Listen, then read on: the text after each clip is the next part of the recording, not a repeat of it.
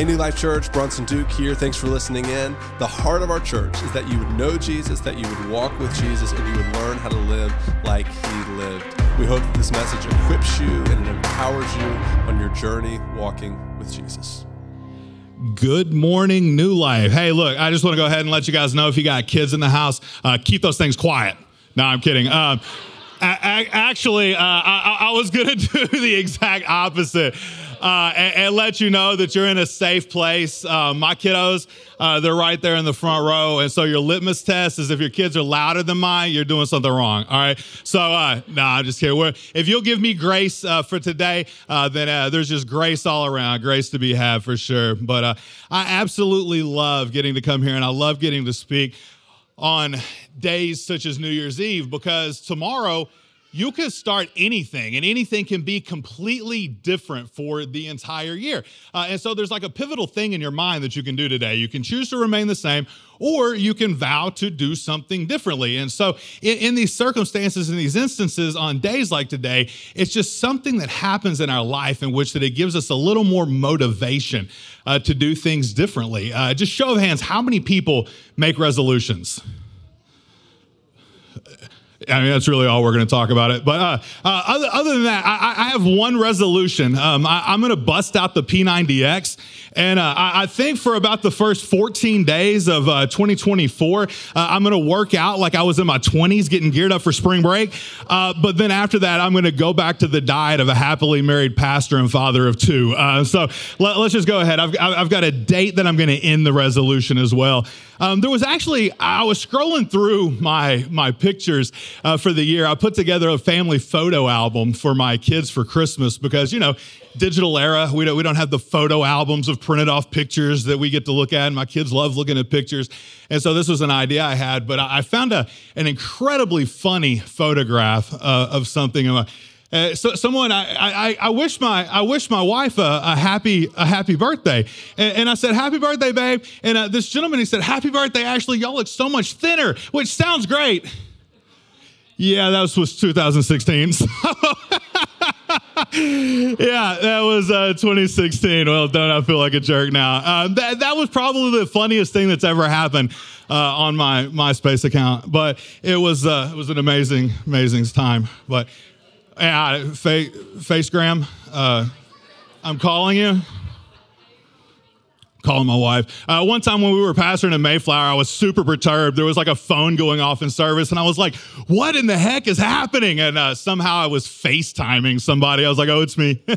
My bad. So we'll put an end to that. But it's great. The year's over. There's another year in the books. We're one day closer to his return. I think that's something that we should definitely think about as we're entering into this next year. We always hear about, what's going on in the world today, and it's absolutely insanity. Letting you guys know in advance that since we do have kiddos in here, I'm going to try to go through this quickly, but I'm not promising anything. So as I was reflecting this year, I think the best word that I could use to describe it would be confused. Like, I don't know how to process necessarily everything that's happening in the world. Congressional UFO hearings, like we've got Chinese spy balloons. There's adult content being filmed inside a Senate hearing room. Like Hamas attacks and massacres Israel, but yet there's pro-Hamas rallies across the U.S. School board members are being sworn in on highly inappropriate books that aren't even fit for libraries. There's altars being built to Satan inside of Capitol buildings. What the heck is happening? Honestly, I think that it is one of the first times in history as a citizen of the United States that Christianity is truly being under attack. And I don't know if we're winning. Like when I look at the trajectory, I really feel like it's reached this tipping point in which that persecution is not going to get better. I think that it's only going to get worse. And so here's the thing, and here's the warning to you guys as a church. Are you ready? right? Because I read the word and there's a lot of promises of God, but two of them, one is eternal life and the other one's suffering, right? Like I see all the crazy that's happening. And if you don't know, 2024 is an election year. So it's about to get even crazier. I see that I read in scripture and the thing that's frightening to me is Mark chapter 3, verse 24 and 25, it says, and if a kingdom be divided against itself, that kingdom cannot stand. And if a house be divided against itself, then a house cannot stand. A kingdom divided against itself? Does that resonate with anybody? This is the word of God. Like it cannot stand the way that it currently is. So what does this mean? It means that we're getting to a point to where that there's not going to be a middle ground. Like Pastor Rick, he preached a message. He said, there's no plan B. Like there's no middle ground for what it is that we're in the middle of. Like we have to pick a side and we have to go all in with that. I know that we need to make sure that we're praying for our nation, that we're praying for our leaders. But hear me on this. Only God will be able to fix the division of our country, right? But as a church, the responsibility is on us to remain unified. Like we don't have a massive control on whether or not the nation falls, but as a church, we can stand strong, right? Like we can stand incredibly strong and we can unite and we can fight this together. Kind of funny story. My kids, I love taking them places. It's not because I'm a great dad. It's just because I hate wrangling them at our house. I love going places. We go to the zoo. Bought a season pass to that. We've got a trampoline park pass. Well, I don't know if you guys know this or not, but there's some scallywags and some riffraff that frequent the trampoline park. And so my daughters, they're precious. And so I'm very protective of them. And we have a rule. It's like a family mantra. And the family mantra is stick together and listen to daddy. Like that's it. Like it's that simple. Like so anywhere we go, it's stick together and listen to daddy. And if you do that successfully, then we're going to have a good time, right? And it keeps them safe. And it sounds like two rules, but it's really one, because you have to do both of them simultaneously in order for it to be effective. And so I think that if I had advice for the church this year, it would be to stick together and listen to God. Like the message title today would be stick together and listen to God. It's not going to be stick together and listen to daddy because that's just super creepy. But the message, stick together and listen to God. We have to remain unified in order for us to get through the days to come. In 1 Corinthians 1:10, the Apostle Paul, he writes, I appeal to you, brothers and sisters, by the name of our Lord Jesus Christ, that all of you be in agreement and that there be no division among you, but that you be united in the same mind and in the same purpose. I want to talk about those two things, same mind and same purpose. The first thing in order to stick together by having the same mind is we're going to have humility. Like each and every one of us cannot be so proud in and of ourselves that we think that our way is the best. Like there has to be a little bit of humility within the body of Christ. In Philippians chapter 2, verses 1-4, Paul writes, therefore, if you have any encouragement from being united with Christ, if any comfort from his love, if any common sharing in the Spirit, if any tenderness and compassion, then make my joy complete by being like-minded, having the same love, being in one spirit and one mind. Now here's what he says. Do nothing out of selfish ambition or vain conceit. Rather, in humility, value others above yourself, not looking at your own interest, but look at the interest of the people around you. Look at the interest of others. Think about that for a second. Whenever it comes time for us to have one mind, I know John the Baptist, he said, in order for him to increase, I must decrease. So it's less about each individual member's desires and wants and more about what builds up the body. How do we set down some of our own personal opinions in order to pick up the beliefs of the church and in order to help one another to gain that relationship and that knowledge of Christ and that peace that comes from being united? You see, if we want to stick together, it's going to be important that we remain humble, because whenever you're humble, you're not just seeking after the thing that you want. You're not going to die on some mountain that doesn't even matter. You're not going to die on some opinion that really has no relevance in the kingdom of God or not. Instead, you're going to seek out ways that you can lift other people up and ways that you can help build others so that they can become sanctified, so that they can know Christ in the same fashion and the manner that you do. The second thing, if we're going to stick together, we must transform our minds. In order for us to be the church with Christ as the head and us as the body, we only have one mind. Hear me when I say that. Whenever Christ church, he is the head, we are the body, there is one mind. There's no one else making decisions. Hear me when I say that. There is no one else making decisions. It is him and him alone. So in order for us to get plugged into this neural network and be responsive to the things that God has for us, we must get tapped in to the mind of Christ. And in order to do that, we have to renew our minds. There's no possible way that we can all be unified in one body with one spirit, with one head who is Jesus, and not have our minds renewed. Look, in Romans chapter 12, verse 2, it says, "Do not conform to the patterns of this world, but be transformed by the renewing of your mind. Then you will be able to test and approve what God's will is, his good, pleasing, and perfect will." Hear me on this. When it says conform to the patterns of the world, does anybody see any patterns in the world today?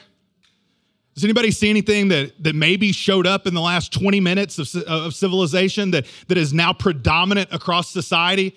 Does anybody see patterns of the world, things that are not biblical in nature, but yet somehow there's this massive amount of social pressure in order to get you to adhere to the things that are going on in the world, to get you to co-sign them, to get Christians to start throwing away their values, things that are putting pressures on kids inside of elementary schools in order to get them to be different than they possibly should be, because it's a pattern of the world. This has nothing to do with the renewal of your mind. This has to do with patterns of the world that are applied by social pressure. I'm telling you right now, whenever it tells you to not conform to the patterns of this world, there is an amount of grit that has to come along with it, and you can't be afraid to not please people. You can't be afraid of getting canceled. Instead, what you have to do is you have to stand up for the beliefs and the values that you know that are grounded in the truth of God.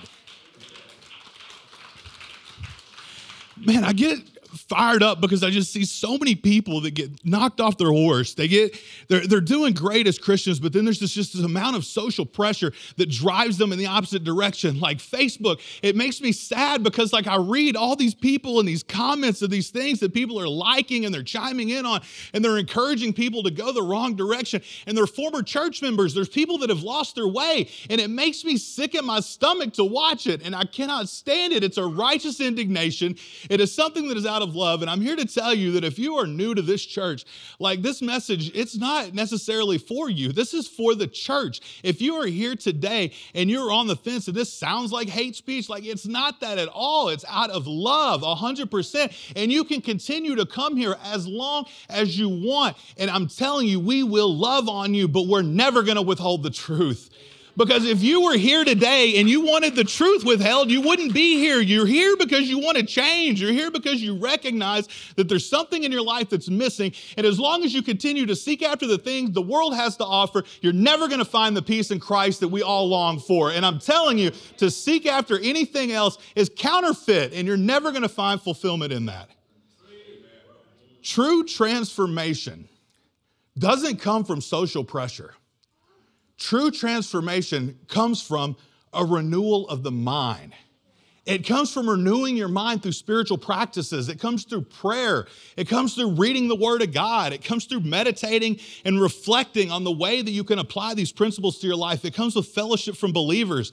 And in order for your mind to be renewed, you must not only put these spiritual practices into place, but you also have to watch what you're putting in your body. Because nobody wants to have a cup of water that's being filled with the faucet and simultaneously somebody just sprinkling in a little bit of dirt. Why? Because the water's not clean. Like you're never gonna get the desired result. Like you're never going to be able to have a clean glass of water. And so what a lot of times what Christians do is they do pray. They do read the word. Like they do meditate and reflect. They do come to church, but yet they still pollute their soul and spirit by garbage. Like it's garbage. It's a steady stream. Think about how much stuff that you encounter on a regular basis inadvertently online, like through death scrolling or whatever the heck it is on social media. Like we put all of this stuff into ourselves. And what actually turns out happening is that we become indoctrinated by something other than the Word of God. Like it was bound to happen. It was bound to happen because of how much time we have spent in front of screens. I don't even know what the time is average. I bet mine's probably 14 hours a day, but my entire life is organized around sitting behind a computer screen. But think about how much stuff we're allowing in our heart. I think about like when we went from being like an agrarian society until where we like farmed and like dad and son worked in the field together and mom stayed at home with the kids and cooked and cleaned and like the family was always together. Like think about how hard before TV, before radio, think about how hard it would be to indoctrinate someone's child with an ideology that was opposite of yours in that situation. You can't. But now we're allowing it flowing into our homes at a rapid pace. We're sending our kids to public schools. Like, don't even get me started on that. But we're sending our kids to these places in which that they're becoming indoctrinated, and we're wondering why that they're leaving the faith.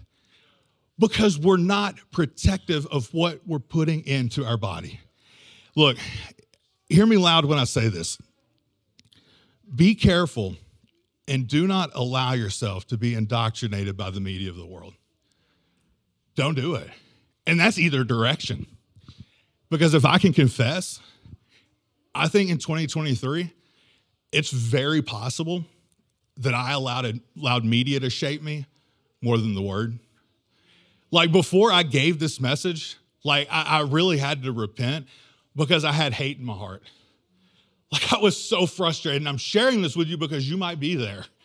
Like you might be there in which that you no longer have this righteous indignation in your heart, but it's actually turned into hate.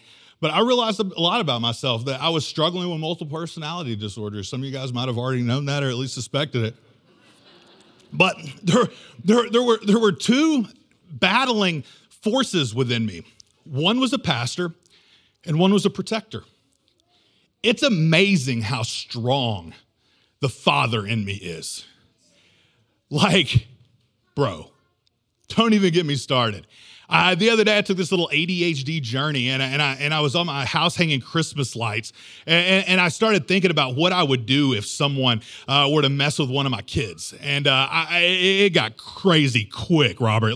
And I was like, holy cow! I was like, if anyone found out about this little 3-minute fantasy about what I would do to someone, it started with my resignation from Pastor Rick, and I told him, I was like, hey, look, man, you're not going to want to be a part of what's about to happen, you know. He tried to talk me out of it. He's a good pastor. And I was like, no, you don't understand. And then I proceeded to go full-blown John Creasy, Denzel Washington, from Man on Fire to this imaginary figure in my mind. And finally, I had to snap out of it. And I was like, holy cow, because I'm telling you, kids, I love you guys. And I apologize at what you have to deal with today in school. Like, I apologize the social pressures that you have in your life. I apologize for the things that you're being forced to learn and the things and the decisions that you're having to make on a regular basis to prevent from being canceled. Just the world is not in the best place. But here's the thing. Here's how Jesus feels about you, because I know in a heartbeat I would end someone before that I even allowed them the opportunity to get near one of my kids. And Jesus kind of says this much of the same. In Matthew 18:6, he says, but if you cause one of these little ones who trust in me to fall into sin, it would be better for you to have a large millstone tied around your neck and be drowned in the depths of the sea. Get him, Jesus. Look, my God's not passive. Like, I'm just throwing that out there. My God is not passive. He came to wreck shop. My God is a warrior, and he's ready to fight in circumstances. And look, and then he says, what sorrow awaits the world because it tempts people to sin. Temptations are inevitable, but what sorrow awaits the person who does the tempting, right? Look, I'm not saying that the Father in me, the protector in me is completely Christ-like like Jesus, but he did say that, like, right? But the protector in me, it cares about more than just the kids. It actually cares about the state of our country. Like the protector in me, there's like a political side. Like I think as Christians, we should care because before I had kids, I didn't really. Like I just kind of thought that it would all work itself out. But now that I have kids, man, like I want to leave something behind for them. Like I want to leave something that is better. Like I want policies that are in place that help protect religious freedoms and help, influence biblical practices. Like there can be a difference between church and state. Like, the church doesn't have to be ran by the state, but you can still have biblical principles put in place with legislation without it causing a conflict. But as Christians, I think we should care about our country.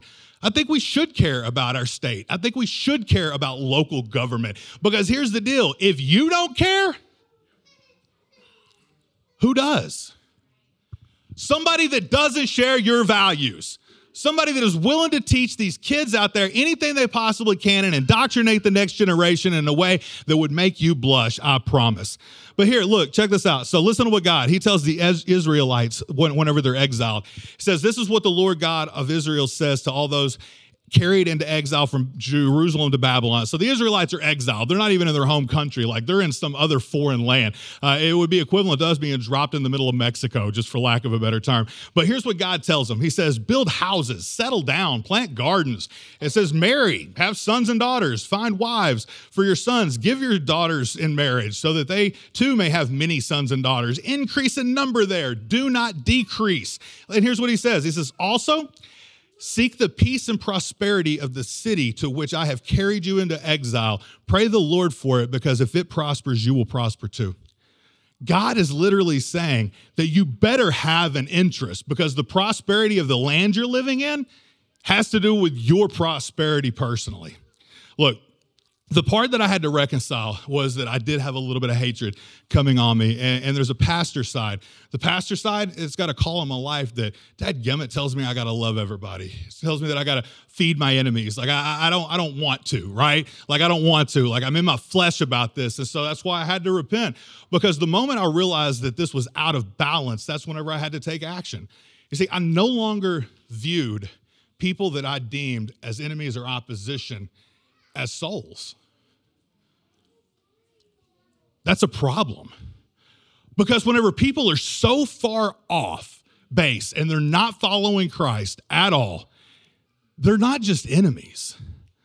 They're actual people that are lost. Like Scripture says, we're not wrestling against flesh and blood. Like we're wrestling against stronghold spirits, principalities. Like there's something at work that's way greater than that individual. And so that's whatever it kind of threw me off, because I genuinely care and love for people, but I have been so indoctrinated by a lot of the media that I was pumping into my body that I forgot that people are souls and that we have to love them. You see, Pastor Rick, he actually, he has this quote. He wrote a book a while back that is called Real Love in an Angry World, and I think that's applicable every season and will be applicable every season from now until Jesus comes back. But he says we must have immovable convictions and shocking love. Like immovable convictions, we have to be grounded in truth. We have to be rooted in the word. We have to be unshakable. We have to be non-compromising in the things that we believe. But then we have to have a shocking love. Like we have to have a radical care and compassion for the people that are lost. We can't allow this to form hatred in our hearts. So what does this mean? Does it mean that we can no longer fight for what we believe? Get out of here. Of course not. It just means that our battles look differently. You see, we have to fight with love and we have to fight with grace. Because at the end of the day, one of my favorite stories, man, is I think about Peter and his defense of Jesus. Do y'all remember this? Like Jesus was in the garden, and the Roman soldiers came up. And so Peter, he was defending Jesus. What did he do? Pow! Chopped the ear off. Well, so the crazy thing is Jesus, in a previous scripture, he actually says, those who have ears to hear, let them. What happens if we chop the ears off of the people? See, the tactic was never a sword. In Peter's defense of Jesus, he chopped the ears off of someone. Who do you think had more influence in that man's life for an eternal perspective? Jesus, the one who chopped off his ear? Or Peter, the one who chopped off his ear, or Jesus, the one that put it back on? See, Jesus is someone who knows how to influence. We have to influence people with grace, but we can never withhold the truth. You see, we have been Christians, we've been called to love. We've not been called to tolerate. Like, you're going to find one scripture that tells us to tolerate, but it's not even talking about tolerating sin. Hear me when I say that. In Ephesians, it actually says it, if you want me to help your journey. But it's not talking about the toleration of sin. It's talking about toleration of opinions. You see, we have got to understand that toleration is an enemy to the church. See, as Christians, we've been called to love. But Christians, we can't be tolerant of all things. Why? Because God's not. God doesn't permit everything. And so as Christians, we can't either. See, tolerance ignores, but grace, it strengthens. We're not called to tolerate. We're called to have grace. There's going to be some people that struggle in areas that are different than us. And for that, we have to have grace. But we can't withhold the truth completely and just allow them to go on continuing to sin. We are the church. We must confront sin, but we have to be compassionate and patient. See, for some of you fighters, I laid out some what I call rules of engagement. I'm looking at you, PJ. So we have to know how to engage in the battle whenever we're going to fight. First off, if we're ever going to remain unified, we can't be afraid of tough conversations. Like, we have to be able to walk in and have tough conversations with people. See, I've actually canceled church members before in my mind for things that they liked on social media without even actually talking to them about it. What would that have looked like instead of judging them if I would have actually approached them and asked them, hey, is this really like the direction your heart's headed? We can't be afraid of having tough conversations with individuals. Second, you have to arm yourself with knowledge. Like, we have to know what it is we believe and why that we believe it. If it's a believer that you're having a conversation with, then you've got to know the doctrine. If it's a non-believer, then you need to know the social ramifications. Like, if you plan on entering into this octagon, you have to train yourself with knowledge in order to fight this battle. Third, you got to be willing to engage civilly. Like, you have to be able to have a civil conversation with people without letting it get emotionally charged. If the true goal is to change hearts and minds, it's not going to be done with the sword. And lastly, you have to discern when and how to engage and disengage. I'm telling you, social media, for me, isn't the space for it. Maybe it is you. Like, if that's your ministry, if people are coming to Christ left and right because of your political posts, then by all means, continue doing it. Or if you just feel like that you're called to raise awareness to certain issues, keep doing it. Like, I'm not going to prevent you from being you. Like, that's not the case. But just understand the battle. And if you're trying to be effective, understand how to win. But even Jesus, he says, don't cast your pearls before swine. Like Jesus tells you to go after people that want to hear what you're talking about. Like, go after people that are receptive. People always ask at M18, like, what's your qualifications? I'm like, man, they got to be willing to change. Like, that's it. And if you're not, then we can't work with you. And we won't. And that's okay. That you can go do whatever you want somewhere else. But if you're going to be talking to someone, don't get blue in the face and don't continue to cast your pearls before swine, or you're just going to get frustrated. Third, if we want to stick together, man, we got to know how to disagree, right? Like, we have to know how to have differences in opinion. And here's what I'm talking about. Differences in opinion. Some of you guys might not like what I'm about to say. There is nothing in the Bible that has to do with gun control. Like, if one person is for gun control and one person thinks you need to arm everyone in order to control the crime, like, that's opinions. Like, that's different. Like, if one person believes in climate change and the other one doesn't, those are opinions. Like, we have to learn how to disagree. But whenever it comes to things that have a biblical backing, like killing of unborn children, goodness, can we not agree on that? Like, you know how that you don't have the ability to kill children is because you don't have the ability to assign value to life. You know who does? God. And you know what he paid for that life? His son. Anywhere you look in the Bible where it talks about human and baby sacrifices, it's all pagan. Every bit of that.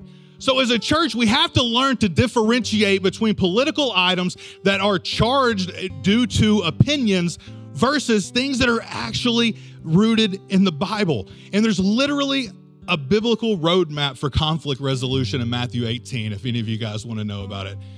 It starts with approaching the person that you have a problem with. But as Christians, we got to live with a worldview and an ideology that's grounded in the Bible.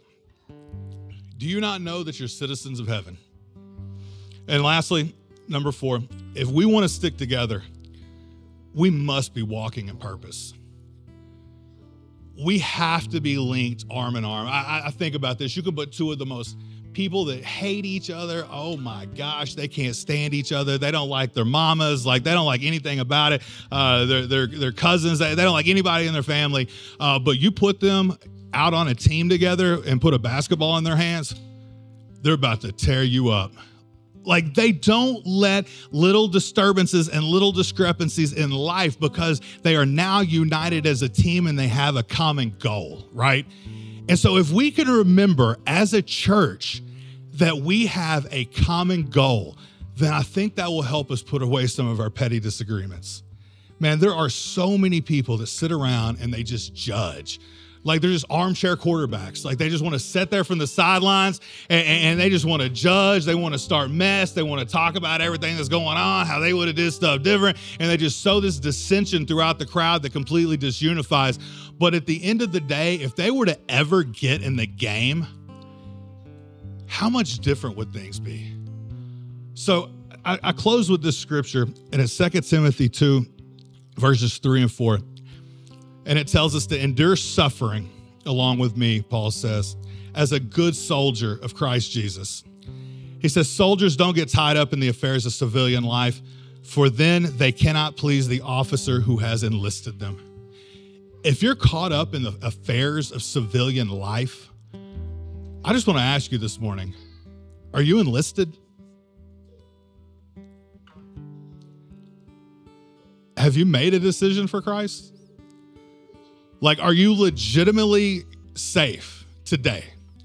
That like today you're like, yes, I've made a decision. I already know I'm completely saved. My spirit testifies with his spirit. I'm in unison. I'm in the body of Christ. Like if that's you, great. Like I am super proud. We need you on the team. But some of you have never enlisted.